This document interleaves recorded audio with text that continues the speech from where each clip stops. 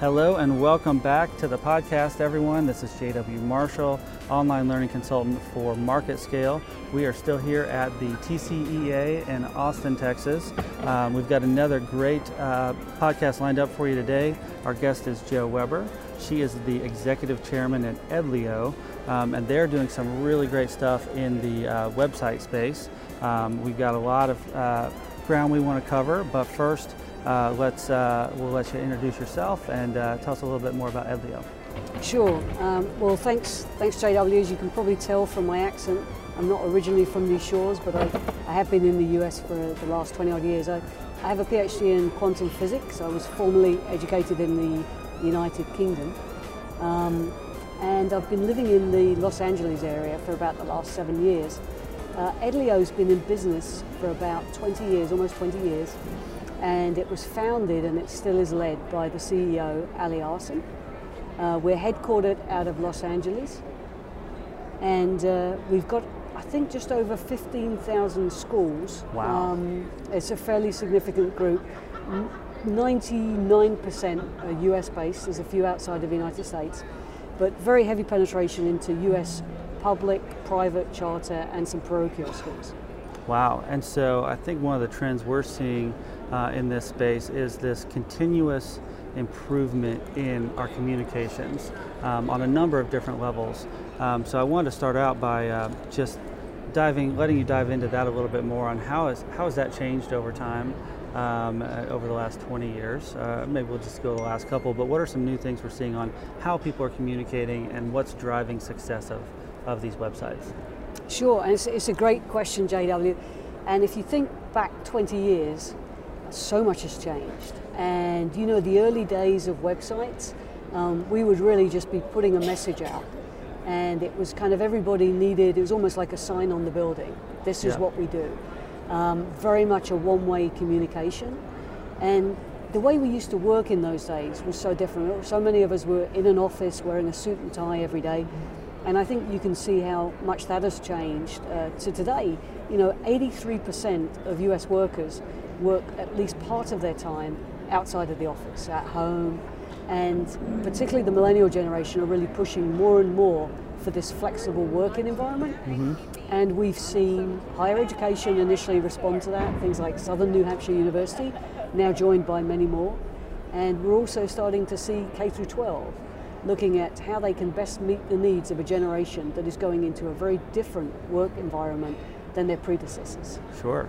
And I would imagine even at the K-12 high school level, student athletes, students that are traveling a lot is a bigger thing now, and so they're able to stay connected through their coursework and things differently than they could have in the past, where they were just missing big chunks of assignments and homework and things like that. Our students are always connected now. They are digital natives.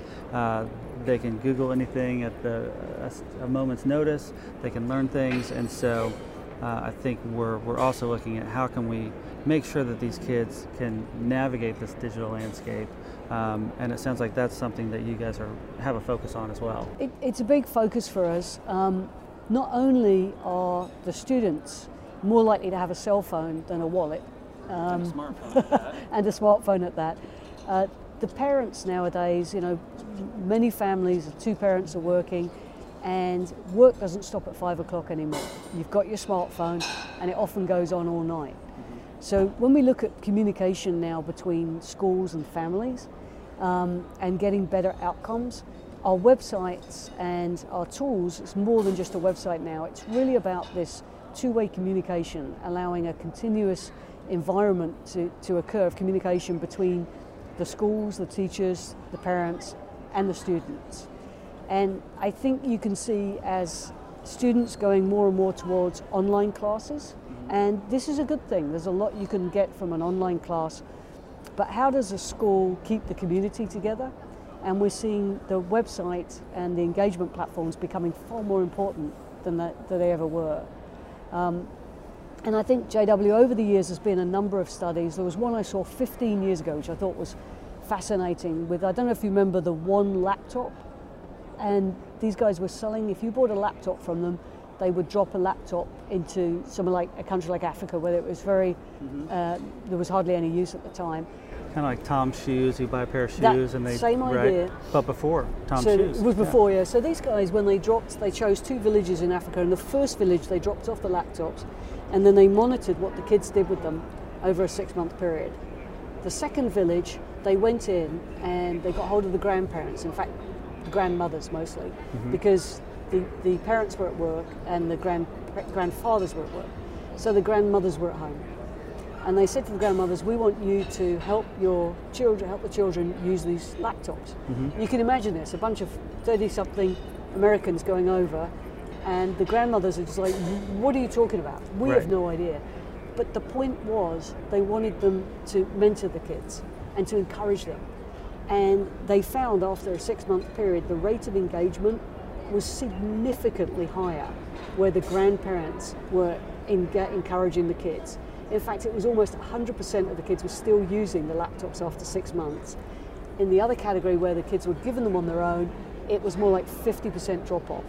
Wow. Just given up. And even on the ones who were still using it in that group, they were using them less than the group where the grandparent was like, oh, you know, I think you can work on this, or you can figure this out. Just that encouragement.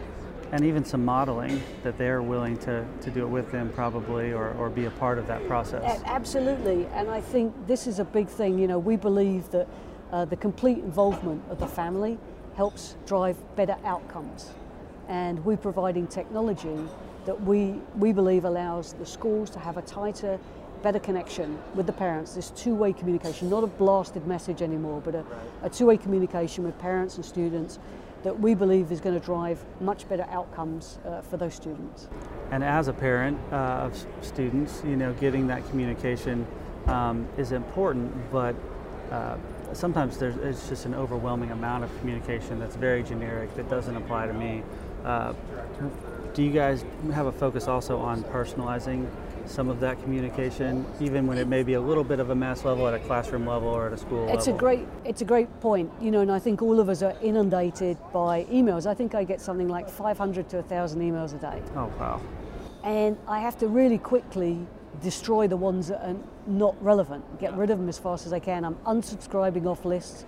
So all of us are getting just blasted with information. So one of the things that we do now, which is a little bit different than it used to be, part of the training for using our products, our core ethos as a company is easy. We have to make it easy for the educators, easy for the parents, easy for the students. And one of the things that we do is when we do the training, it's not just about press this button, press that button, because to be honest with you, our products are so easy to use. The training is more about, you've got this audience, what are the best practices around communicating effectively with the families?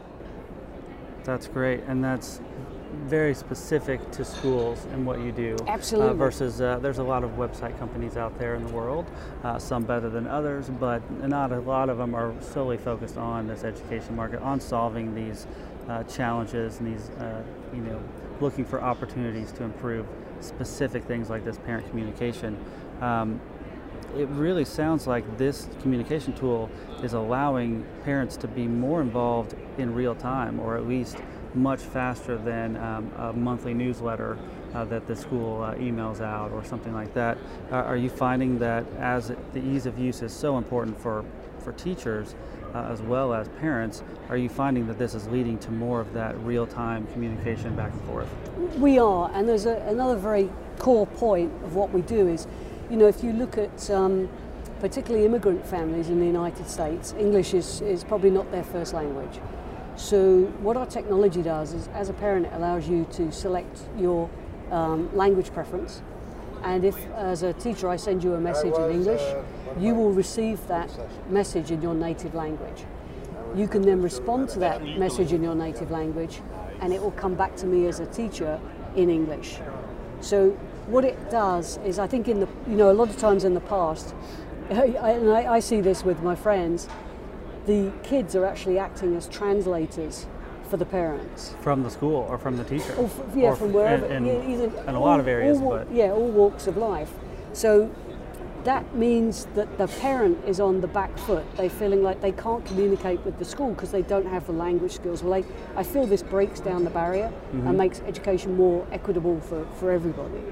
That's great, and that's especially in a lot of schools, there may be a couple of different language barriers, not just one. You know, it's not just English or Spanish, right? You could have one student or some students from different languages that a teacher may not have any background in. Absolutely. And I think we're seeing that more and more, and this is a great way, I think, to get the parents more involved, because you're right, kind of being on the back foot. This helps them kind of take control back and empowers the parents to be more engaged and more proactive with their school, with their students' teachers, because I've seen, at least at the high school level, those students that are translating back to the parents, the full message doesn't always make it there, yes. Especially if it's a discipline issue with the student or something yes. like that that's very important, or an academic struggle.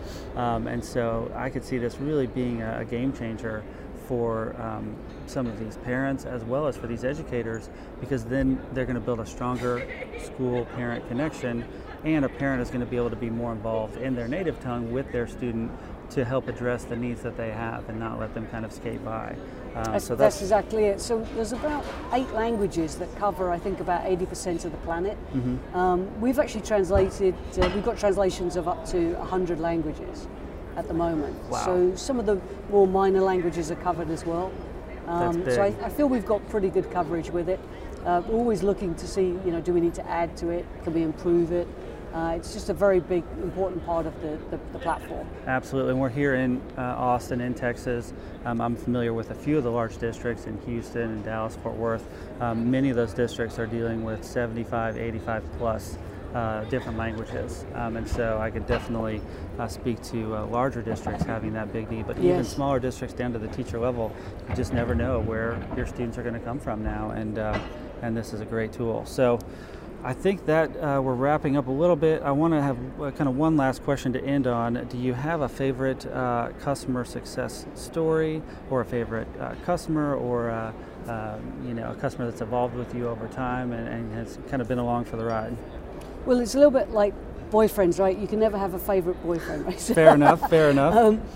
So you know, I wouldn't say we have a favorite, but you know, there are some that really stand out. I think one of the things that we're very proud of is that our first ever customer, the very first website, the very basic message, they're still a customer with us. After 20 years. And yes, so they stay with us. The website's very different than obviously it was in the early days. Sure. And also, you probably know, your listeners, I'm sure, probably know Dr. Rios. He's a very big proponent of education. He's at Fort Sam Houston Independent School District, and he's also a big believer in, you know, making sure that we can engage students, and engaging families is the best way to ensure success of the students. He's a long-term customer of ours. We're proud to have him. And if you look at the Fort Sam Houston Independent School District website, that's an example of an EdLEO website in action. Perfect, and we'll link that to the story. So if you're listening to this, you should have already checked out that link to Fort Sam Houston. If you haven't, as soon as we end here, go check that out. It should be available right next to the podcast and the blog write-up. Well, that's all the time we have today. Thank you so much, Joe, for joining us. This was really, you know, good stuff, and really exciting to see, you know, how this is evolving, and also where this is going next. And so we're going to have you back on later this year, and we'll talk about some more updates and trends moving into 2021, which will be here before we know it. So thank you everybody out there for listening today, and we'll see you on our next episode.